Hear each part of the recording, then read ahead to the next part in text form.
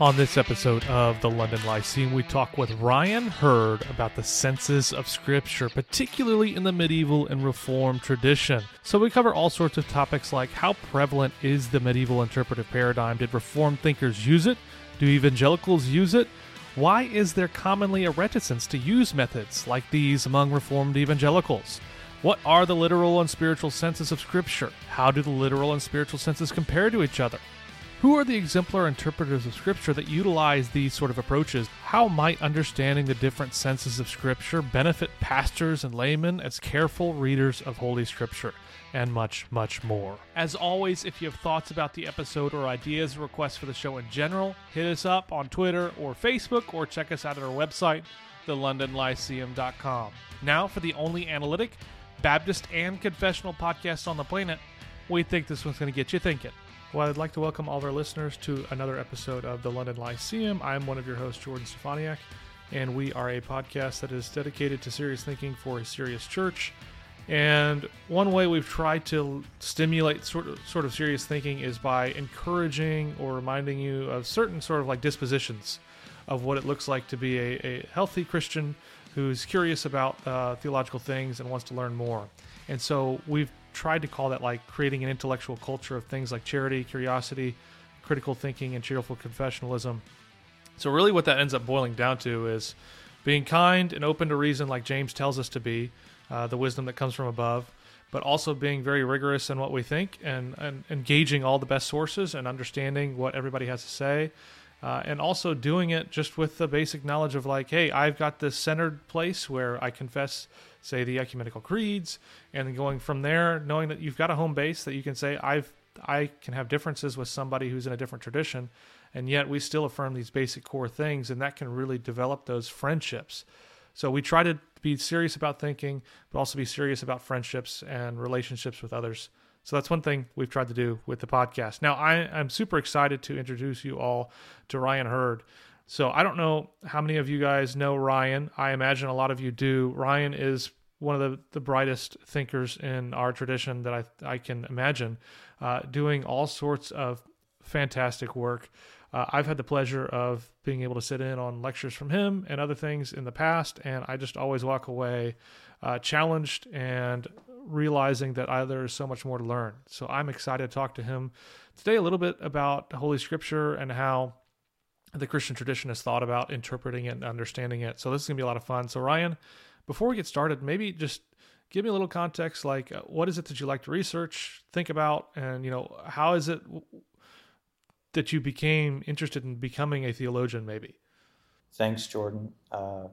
I'm really thrilled to be here. I've actually really wanted to do this for quite some time. So thank you for having me on your show. My name is Ryan. I do theology. I'm a Thomist, professor of theology at the Davenant Institute, where I'm privileged to teach primarily their Doctrine of God courses. I do Doctrine of Holy Scripture, and then do a lot of reading courses, particularly in the medievals and early moderns, Reformed Orthodox, and kind of their contemporary Roman Catholic neo-scholastic. So I do a lot of Thomist reading, Bonaventura, guys like that. And as far as how I got interested in theology, honestly, it's been something of a journey, as perhaps is the case for a lot of people. But my passions are primarily talking about who God is and bringing the rich resources, especially the scholastic tradition, to bear on those questions of God. But particularly in order to be able to speak about God very simply and plainly and powerfully to people. One thing that is really important to my heart and the heart of really any scholastic, especially the Thomist tradition, which is where I come from, is the sheer technicality of scholasticism, which if you start to get into it, it gets quite hardcore very, very fast. It is rather shocking. But it is merely steered to just intensify the very, very basic things that we say about God all the time.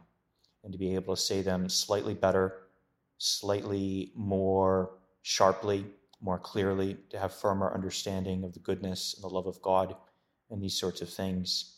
And I like to tell my students that really the only stuff that we do in Thomism is nothing else beyond what Grandma does, who has studied Holy Scripture all of her life and just thought about who God is in Christ. And we don't really do anything different in the technicalities of theology as a professional discipline, as an academic discipline, or within a certain tradition of theology, like Thomist theology or scholasticism. We're not really doing much different, even though it certainly feels different and it takes an awful lot of sweat to do. When you punch through at the very end of those journeys, or you start to make progress, you come out and you say, well, Grandma was right. God is very good and he's very kind and these very basic things. So those are my passions and what really drive me, I would say, as a theologian, and also what brought me to reflect more and more on the doctrine of the sense of Holy Scripture in the tradition. Excellent. That's awesome. So, as you mentioned, and as I guess I mentioned, the senses of Holy Scripture, I want to focus on. One thing I would be curious to start as a baseline when we think about those sort of senses.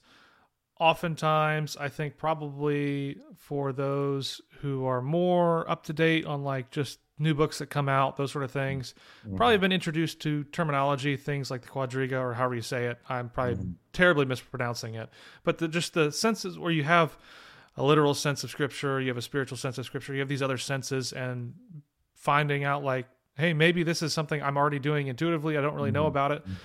So just give me, when we want to think about that terminology, particularly in the medieval era, what is that broadly? How prevalent is this interpretive paradigm? I mean, do we find that it's prior to the medieval period, that it's after the medieval period, people are still using this, or they just, maybe they don't like the terminology, but they're still doing it? Yeah, well, getting your head around the sense of Holy Scripture, particularly as it's inflected throughout the tradition, is a complex task.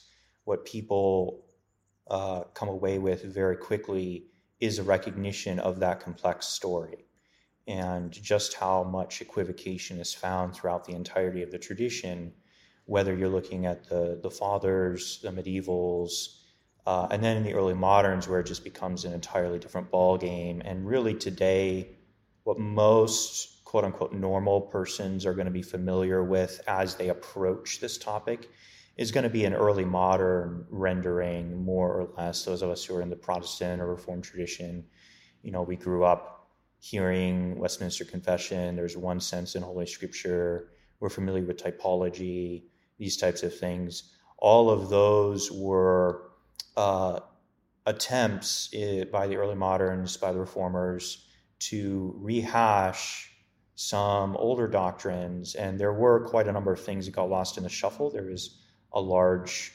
degree of difference, but it's often covering the same type of territory. What's really advantageous about the medievals, which is where the quadriga becomes prevalent and common in the theological discourse of the day, is that the quadriga, or the fourfold sense of Holy Scripture, was intended to be a technical doctrine which adequately reduced all the senses in Holy Scripture. And that's really important. It was intended to adequately reduce, or be the adequate reduction of all the senses in Holy Scripture that you would actually and concretely find. And the design of doing theology in that kind of style, which is what medievals, what, for example, Thomas Aquinas was doing with all elements of theology, is that as you gaze across the entire tradition, with all its insanity among the fathers, all the differences we find in the early moderns as they are heirs, in tension with the medievals, in tension with the fathers, accepting, of course, all this very complex story. When you handle things adequately, nothing is ever getting lost in the shuffle. Everything is actually being covered, and the pieces of the pie are being cut up properly. And there's particularly the concern to cut reality at its joints. This is a very Aristotelian concern. So if you can conceive of the fourfold sense of Holy Scripture as a medieval or even perhaps a more Aristotelian attempt to just do theology adequately in order to cover all the bases that you actually do need to cover in the concrete, real interpretation of Holy Scripture. So in a similar way to how, for example, Aristotle looks out into the created universe and divides it adequately into 10 commonplaces, 10 notions, which no matter what area or what part of the created universe you're finding yourself in, one of those 10 categories is going to be that to which that element of reality reduces at the very, very bottom. Now, it often is a very long reduction, yes, but we reduce these things so we can do philosophy well and clearly and cut reality as joints and those types of things. In a similar way, the fourfold sense of Holy Scripture was devised to be the entirety of Holy Scripture boiled down to its most basic salt crystals. And what happened after many, many centuries of the fathers trying to do this and then getting it a little bit more boiled down, we obviously see very common elements early on, things like the allegorical versus the literal sense, these kind of very basic distinctions. When the medievals come on the scene, things have terminated, we've gotten to the bottom of all the matters, and then the doctrine is like cast in crystal form. And that's what someone like Thomas himself is doing, and he actually plays a really important role in that history. However, with that said, there is a trade-off when you're dealing at that most reduced kind of level.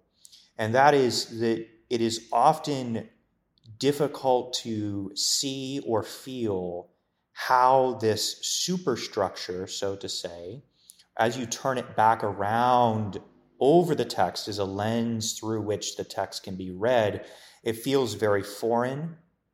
It feels like there's this intervening system that's being, Scripture's being twisted into. We've got eisegesis concerns, these types of troubles. There's lots of those types of trade-offs. One historically unfortunate trade-off has been a misunderstanding encased in the quadriga or fourfold sense itself, which is perhaps the most important thing to understand as you approach this doctrine at this very basic, reduced form. And that is that the four senses, which are usually here called literal, allegorical, anagogical, and moral, these fourfold senses actually are falling into two different genera or genuses entirely. Now, this has been a point of confusion for quite seriously 400 or 500 years. The Reformed did not understand this very often. Not infrequently, this was because their Roman Catholic counterparts also did not understand this as they were reading the medievals and, things were getting lost in the shuffle.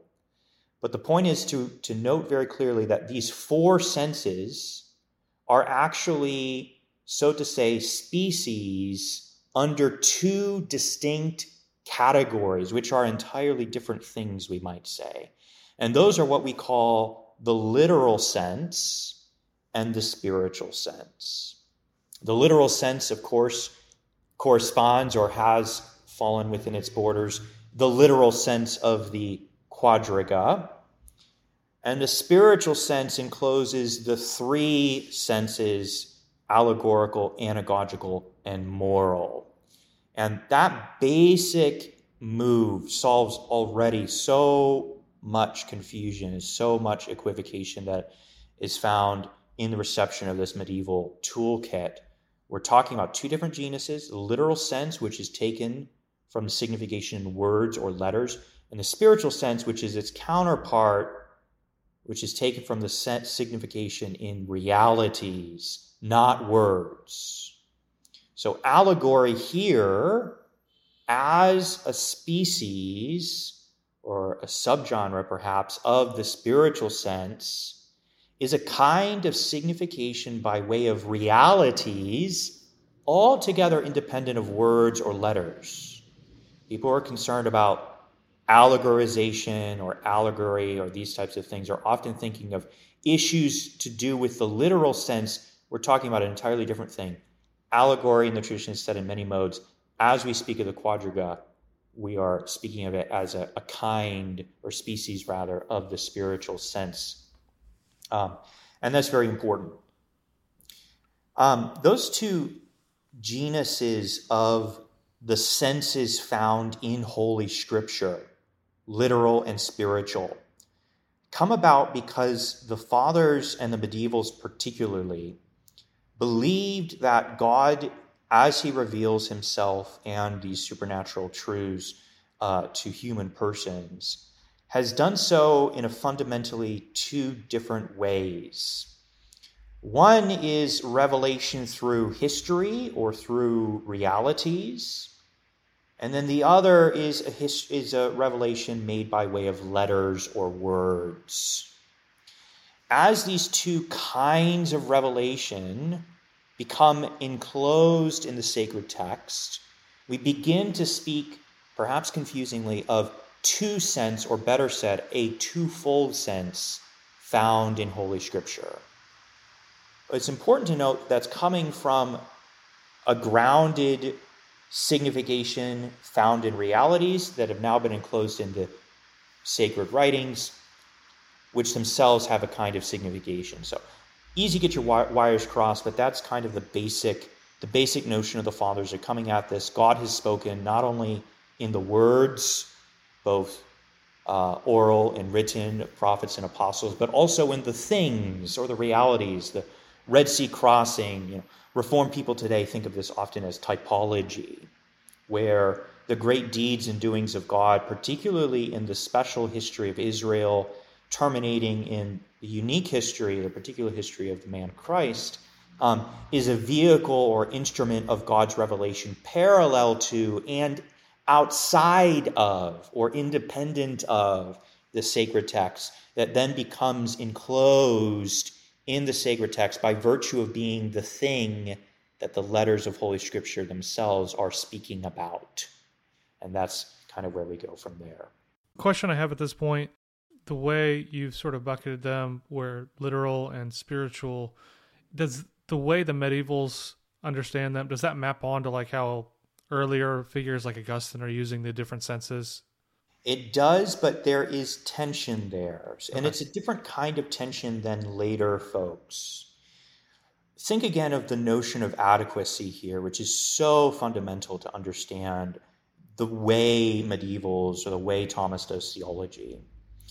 If you look at the wild landscape of the fathers and also the descriptions of the fathers as to what they're doing, so they'll call it the allegorical sense, the mystical sense, the mystagogical sense, the anagogical sense, the typical sense, the figurative sense.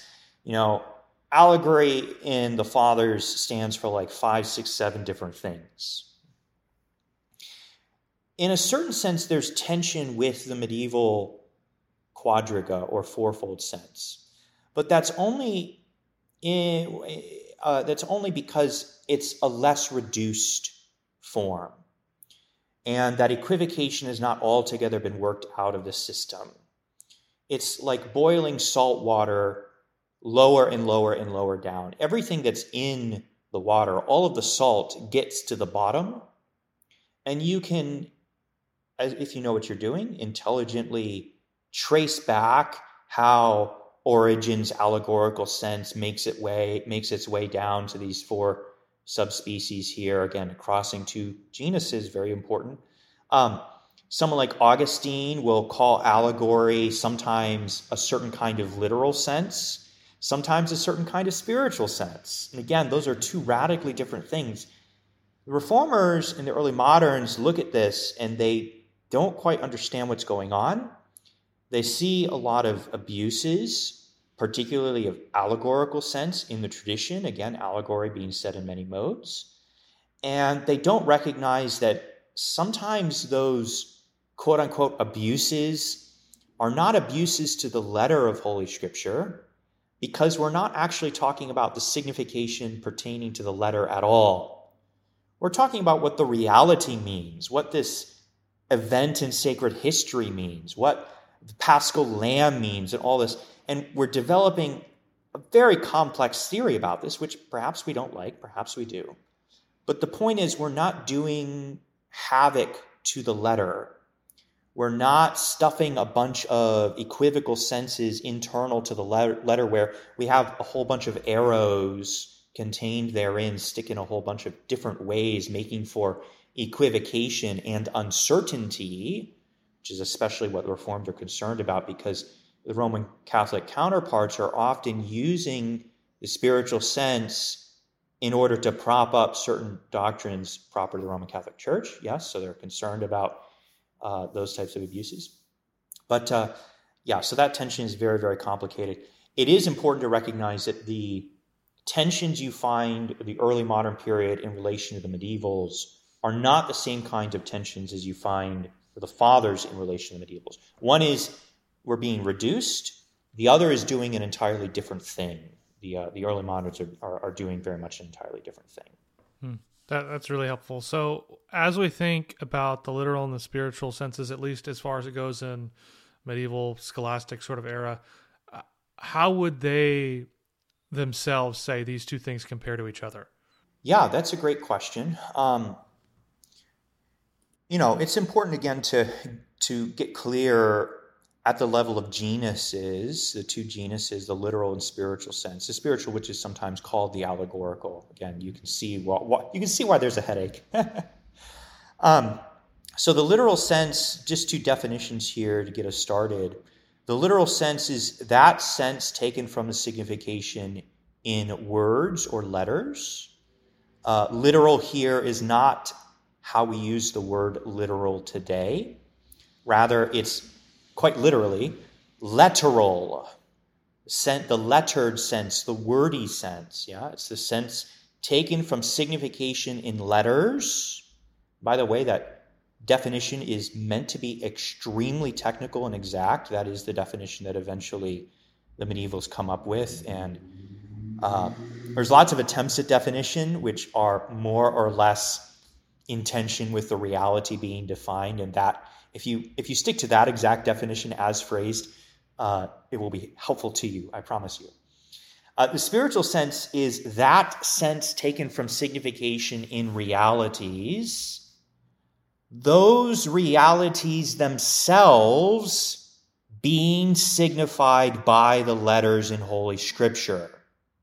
So it's like a telescoping situation here.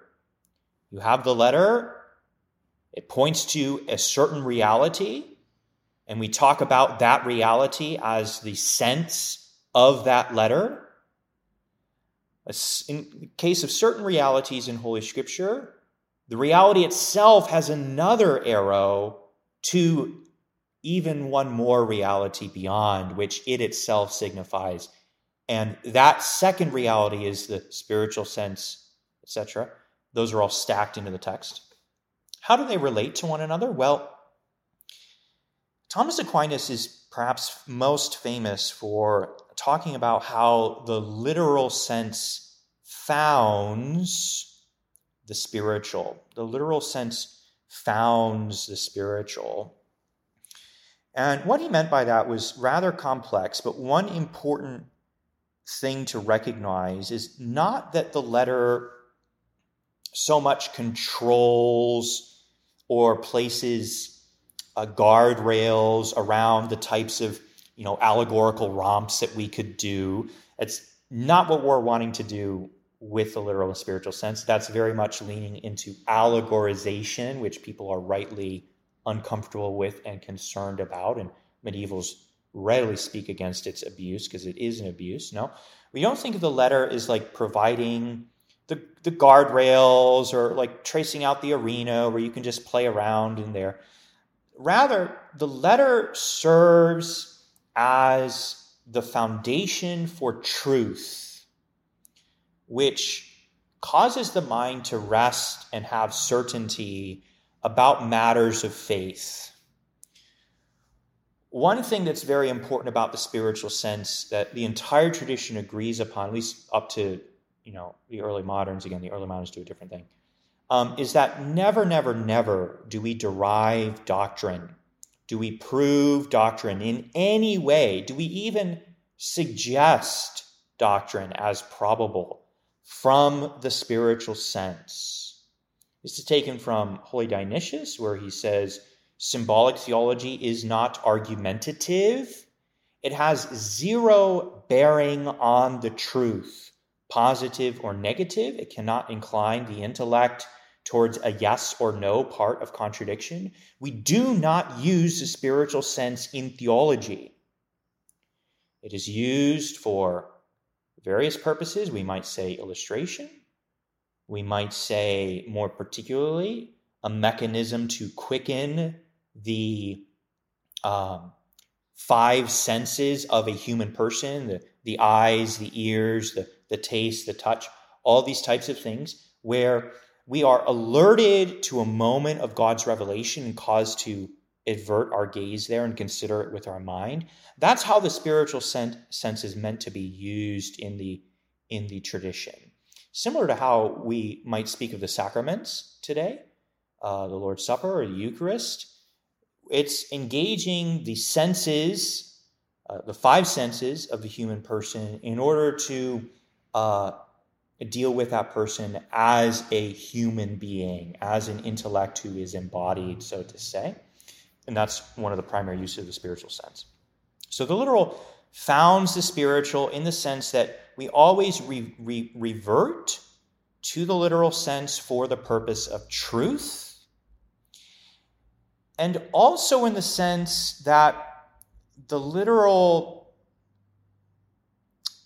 points us to the realities which are significant or have been enclosed as meaningful in God's sacred economy of revelation. The Fathers recognize that God has revealed himself throughout history and throughout cultures and throughout all times in a very large myriad of ways, also outside the covenantal people of God. But not all of that concrete acts of revelation is to be universal for all times, all persons, all places, etc. Not all of that revelation was to be employed or remembered, we might say. And even within the sacred history of Israel, not all of the great deeds and doings of God were to be used as instruments of God's revelation. Perhaps they were at one time, but they fall away, and God no longer intends for us to recall these things for reasons of his wisdom. And even within certain events that we are to recall, there's only particular elements or aspects in those events which are, quote unquote, relevant or meaningful, which God intends, again, in his wisdom for us to reflect upon. Those would be the ones that are actually enclosed in the sacred text. So the spiritual sense is far wider than the sacred text because it is all of those arrows that God has invested by his providence history with, terminating on Christ, launching people on Christ, but only a small portion of those revelatory realities are themselves pointed out to us by way of Holy Scripture as still vehicles, still instruments of God's revelation. And so that would be a couple ways how they would relate to each other. That would be important to remember, at least as an introduction. Yeah, as I think about how you've explained this, like, it doesn't seem that the Reformed readers who I read after that have this same understanding of what's going on here. So, like, how does this get lost in translation? It's a very good question. Through a series of historical accidents, not least of which have to do with certain individuals in the early modern period who were rather bad theologians on both sides of the border, both sides of the Tiber, who were representing their respective sides and concerns rather poorly. and had large debates, caused a lot of rupture, and these things were picking up in their respective traditions because they weren't reading each other. One of the main couples here who are kind of the culprits would be William Whitaker on the Protestant Reformed side. Very important, of course, for the Westminster Assembly. The Westminster Assembly is basically taking what Whitaker believes is the Roman Catholic position, which is most certainly not the Roman Catholic position on matters of Holy Scripture. They're taking it as their rule and guide as they respond and parse out the Protestant position in reference to how the Roman Catholic position has been represented to them. And then Whitaker's counterpart, Thomas Stapleton, who was ex-Jesuit theologian, also a very bad theologian, also very unably representing the Roman Catholic position on the matters of Holy Scripture, more broadly, but also on the sense of Holy Scripture. Both of them had a very lengthy exchange. We can talk about this perhaps at some other time. I talk about this a lot in my Sense of Holy Scripture course, actually. But they have a very lengthy exchange that splits the tradition even further. And there's a few Roman Catholics who are actually reading the Reform. Most of them are down in Salamanca at Spain and actually understand what's going on, but they're certainly not the majority of Roman Catholics during that time. But almost universally, the Protestants are reading Stapleton and then Bellarmine, who also did not do the best of jobs in representing this particular issue. So if you trace the Reformed Orthodox positions and thoughts on the sense of Holy Scripture question, is pulling from Whitaker almost exclusively. Turretin is just quoting Whitaker entirely, like cribbing from him. The Westminster Assembly is enshrining Whitaker's thoughts, these types of things, but it's really just a very long historical misunderstanding. A historical misunderstanding, however, that does have, we might say, very justified or understandable grounds. I often think of these as twofold. It seems to me that particularly the Reformers were concerned about the equivocations of allegory or spiritual sense and often mixing up allegorization for doing allegory. And then the other, so that was just like pure misunderstanding. Calvin is misunderstanding this, Luther is misunderstanding. They're pointing to Origen, who's the great boogeyman of the tradition, the whipping boy, for lots of reasons, most of which don't have to do with Origen. But they're critiquing the spiritual sense or the allegorical sense, but they're not speaking of what is actually the allegorical sense, that is the signification in realities. They're thinking that it's the signification in words, which is just being, again, run amok by guys like Origen and other Greek fathers. But then, on the other hand, the second reason that is very understandable is actual and genuine abuses of the spiritual sense. And by the way, I don't just mean like quote unquote going overboard in spiritualizing and like hyper obsessing about the 50 million reasons that the Red Sea crossing might have. Like, you do find that in the tradition. There's no question. But I mean particularly the abuse in the early modern period of the allegorical or spiritual sense to cause need for the magisterium as a middleman interpreting the Holy Scripture, particularly as it is a guide for developing doctrines or for producing doctrines. Now, you heard me just say a moment ago, fundamental golden rule when you get to the sense of Holy Scripture that the entire patristic and medieval tradition agrees on, again, quoting from Holy Dionysius, is that never, ever, ever do we argue doctrine from spiritual sense. And the Roman Catholics, the good Roman Catholics during this time, are dogged in repeating that truth. Never derive doctrine from spiritual sense. However, there are exceptions, and there were plenty of Roman Catholics, mostly Jesuits, who were using the lack of clarity intrinsic to the spiritual sense as an argument in favor of the magisterium, doctrinally speaking, not just in a suggestive way like, oh, if people are struggling with reading the text, then it might be helpful for them to have an interpreter. Here's an argument that's probable for the magisterium. No, an actually demonstrative that's going beyond just merely suggestive or fitting this argument, something like that. This is especially what's called the partim view of Revelation. Is a much stronger view on magisterium and its roles in the Roman Catholic tradition at that time, which a minority of Roman Catholic theologians hold, but nonetheless often influential. So Reformed are concerned about this genuine abuse, not merely abuse of excess, but people being hoodwinked into doctrines that Protestants consider untenable because the spiritual sense is allowed to be. And so we say there is not two senses in Holy Scripture which the magisterium plays middleman for, between the literal and the spiritual, being the gatekeepers. No, there's only one spiritual sense, the literal. I'm quoting Westminster here.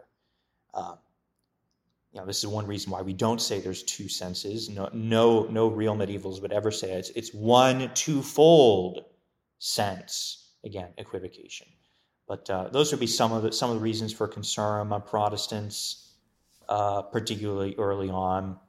I think among evangelicals today, there's often a different kind of concern.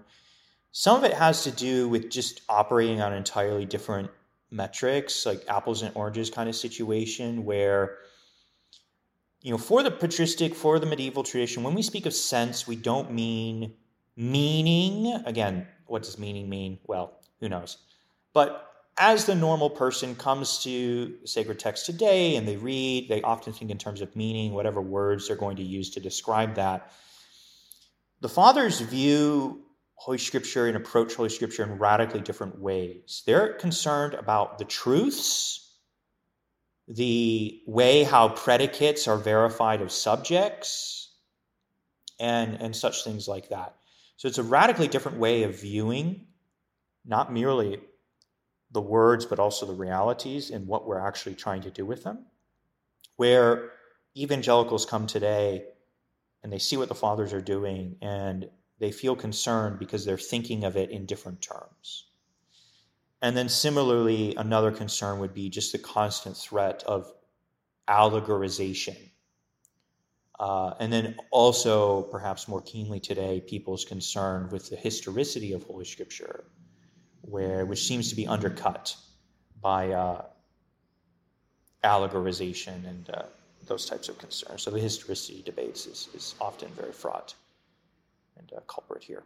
So is there, in any sense, should there be a difference between how Protestants approach the senses of Scripture versus how a Roman Catholic approaches it? Because I can imagine a lot of people being like, whoa, there should be these big differences, but the way you've explained it, I don't really know if there should be a difference in how we approach the senses, at least, of Scripture. Now, the conclusions that we're drawing from it would naturally differ, but is there really a fundamental difference in how we're just approaching those senses? This is a very difficult question. I think we need to be very honest, of course, obviously, but very, very open and realistic and say, at least first of all, there is a very radical difference of reading that's practiced, an extremely radical difference of reading. Also historically, the early moderns, the Reformed, they're humanists, they're not scholastics. They read Scripture utterly differently, and what Holy Scripture is for them is utterly different than what it is for medievals and Thomists. It's two different things. This, by the way, has a lot to do with a lot of the classical theism debates that everybody gets up in arms about today. We have the so-called attributes of God, the names of God, the relationship of Holy Scripture to the production of those names. If we want to talk about that, people see how the fathers and medievals derive more technical names, perhaps, of God from the sacred text. and they scratch their head because it looks like they're literally just crazy guys. They're ignoring context, they're doing this, they're running roughshod over the letter, they're like a million concerns. These are concerns of biblicists, right? Well, these are also concerns of the reformers. This is why from the beginning of the Protestant tradition, there is tension with the use of Holy Scripture in the production of Orthodox doctrine. Because what the Holy Scripture is and also how it's to be read are radically different from medievals, Thomists, fathers, etc. So not only today is there a difference, but also we should be real and say historically there is a very radical difference as well, which is oftentimes the culprit of a lot of unnecessary speaking past each other, where there genuinely is difference in the sense that perhaps Protestants and Roman Catholics are saying different things, but it's not a contrary opinions situation. It's not a contradiction we're talking about. It's not unresolvable differences, is how we would say that in common tongue today. The question, though, is should there be a difference, which is a very different question.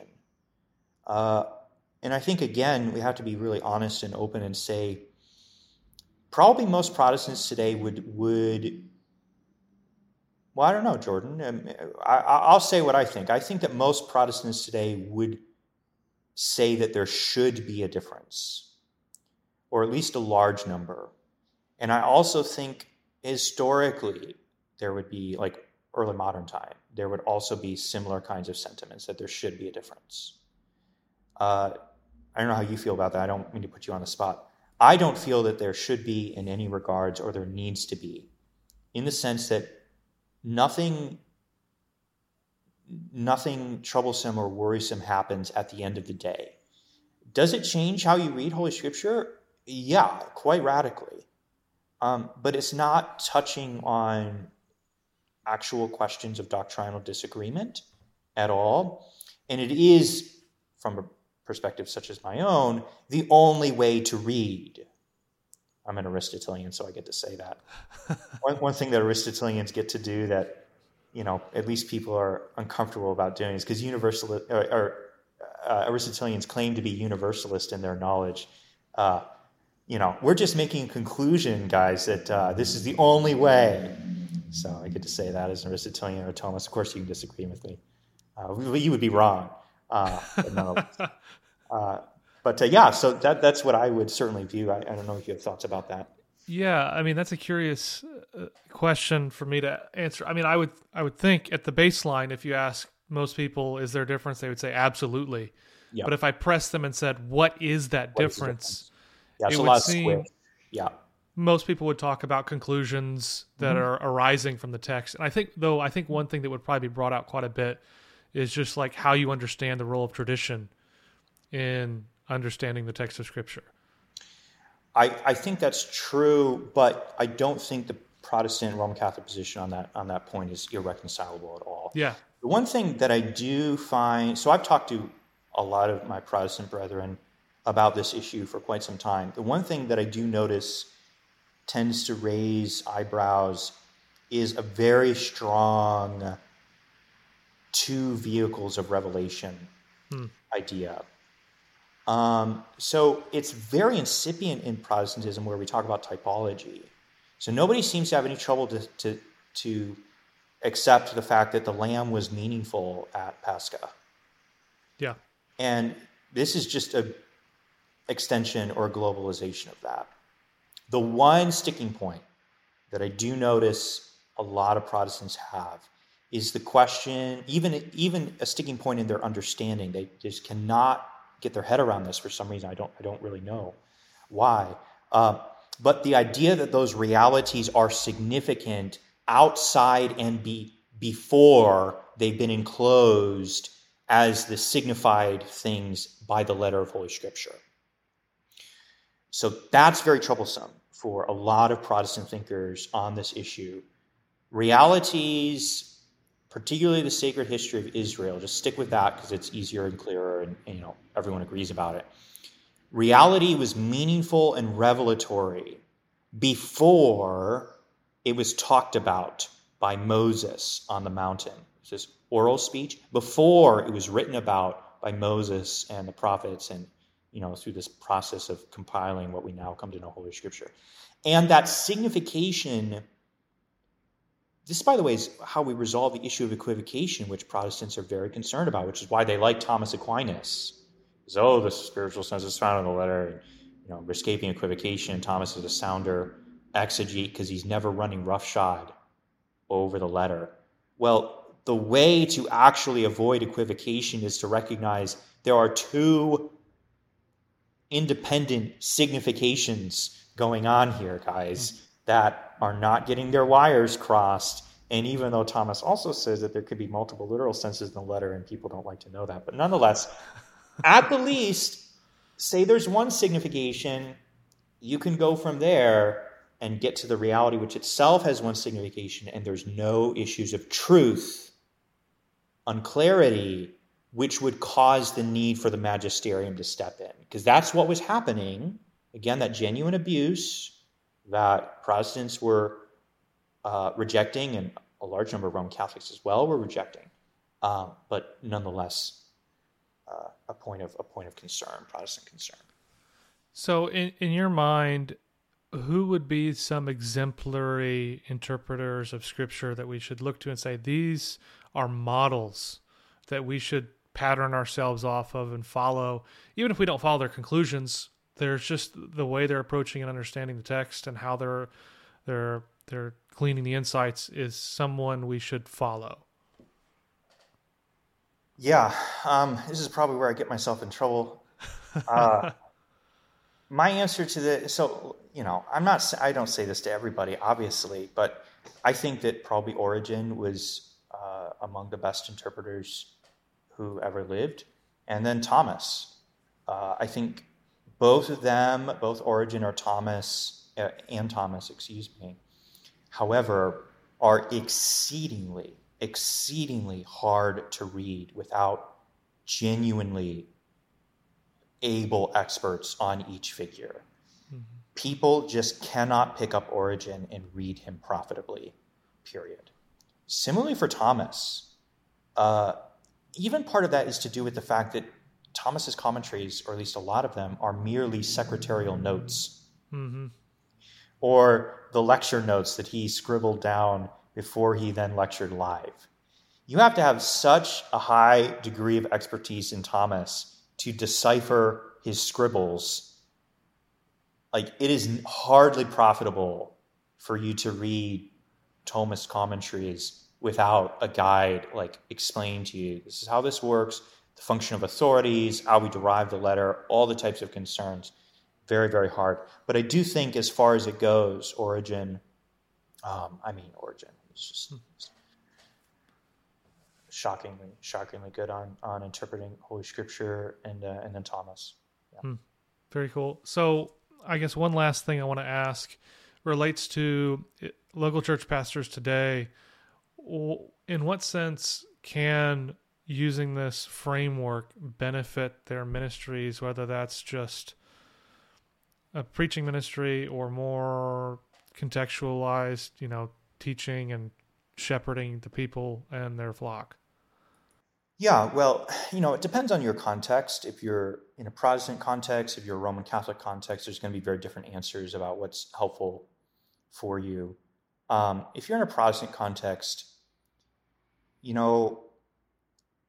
the tools internal to Protestant tradition for doing literal spiritual sense are the literal sense and then typology.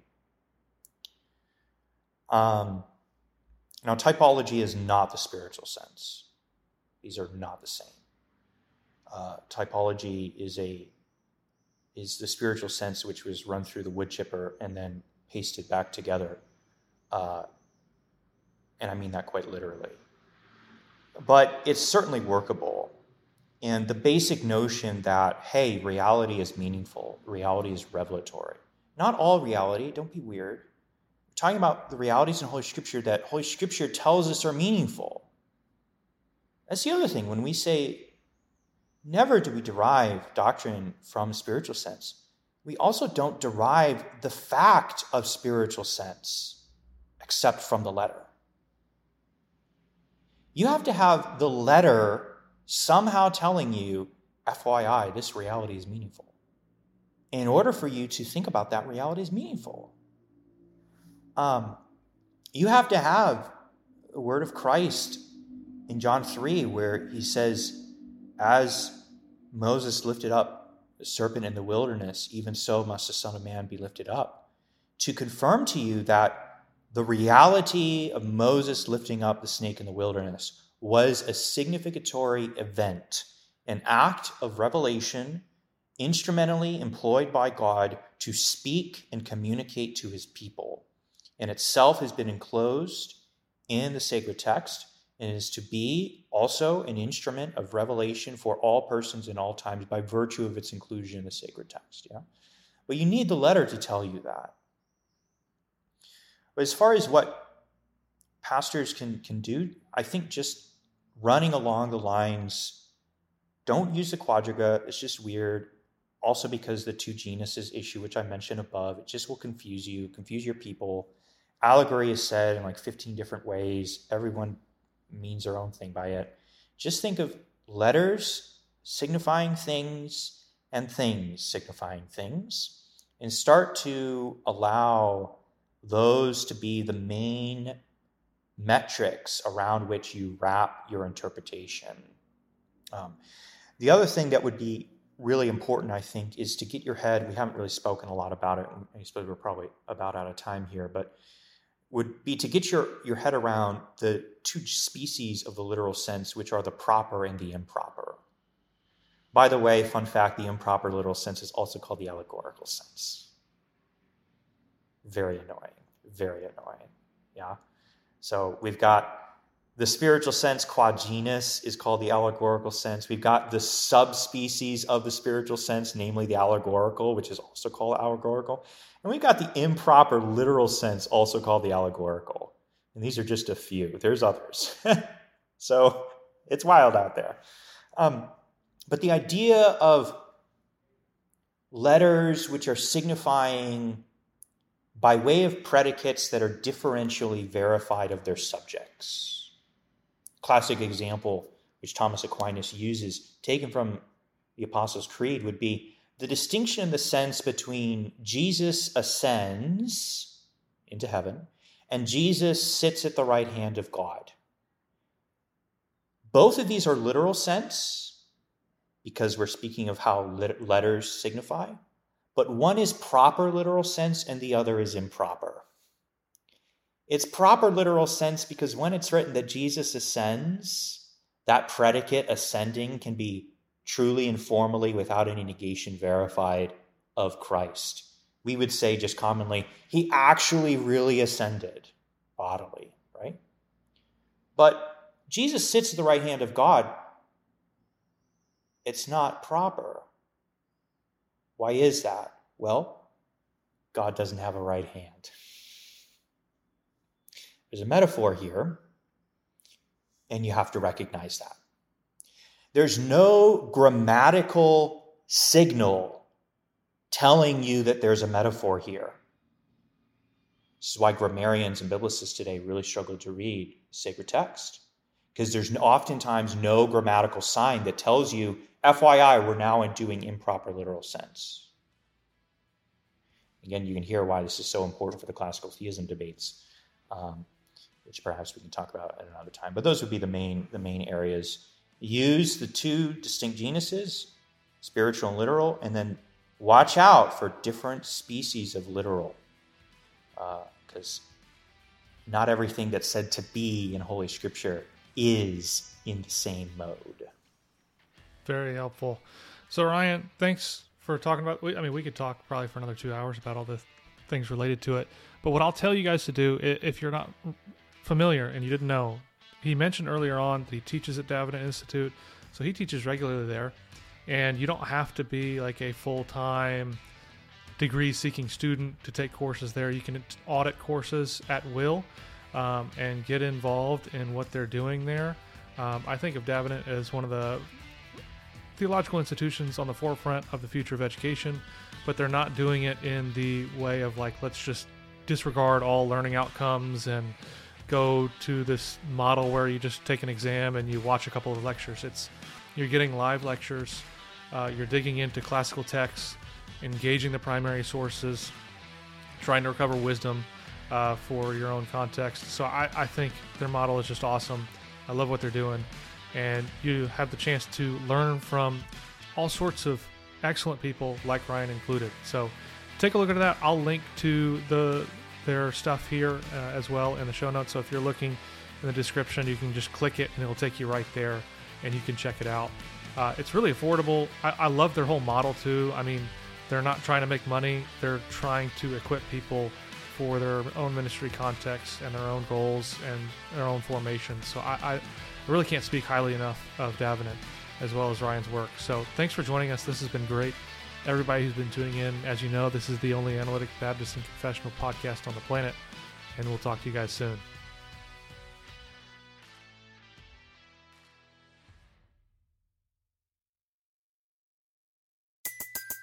Everybody in your crew identifies as either Big Mac Burger, McNuggets, or McCrispy Sandwich.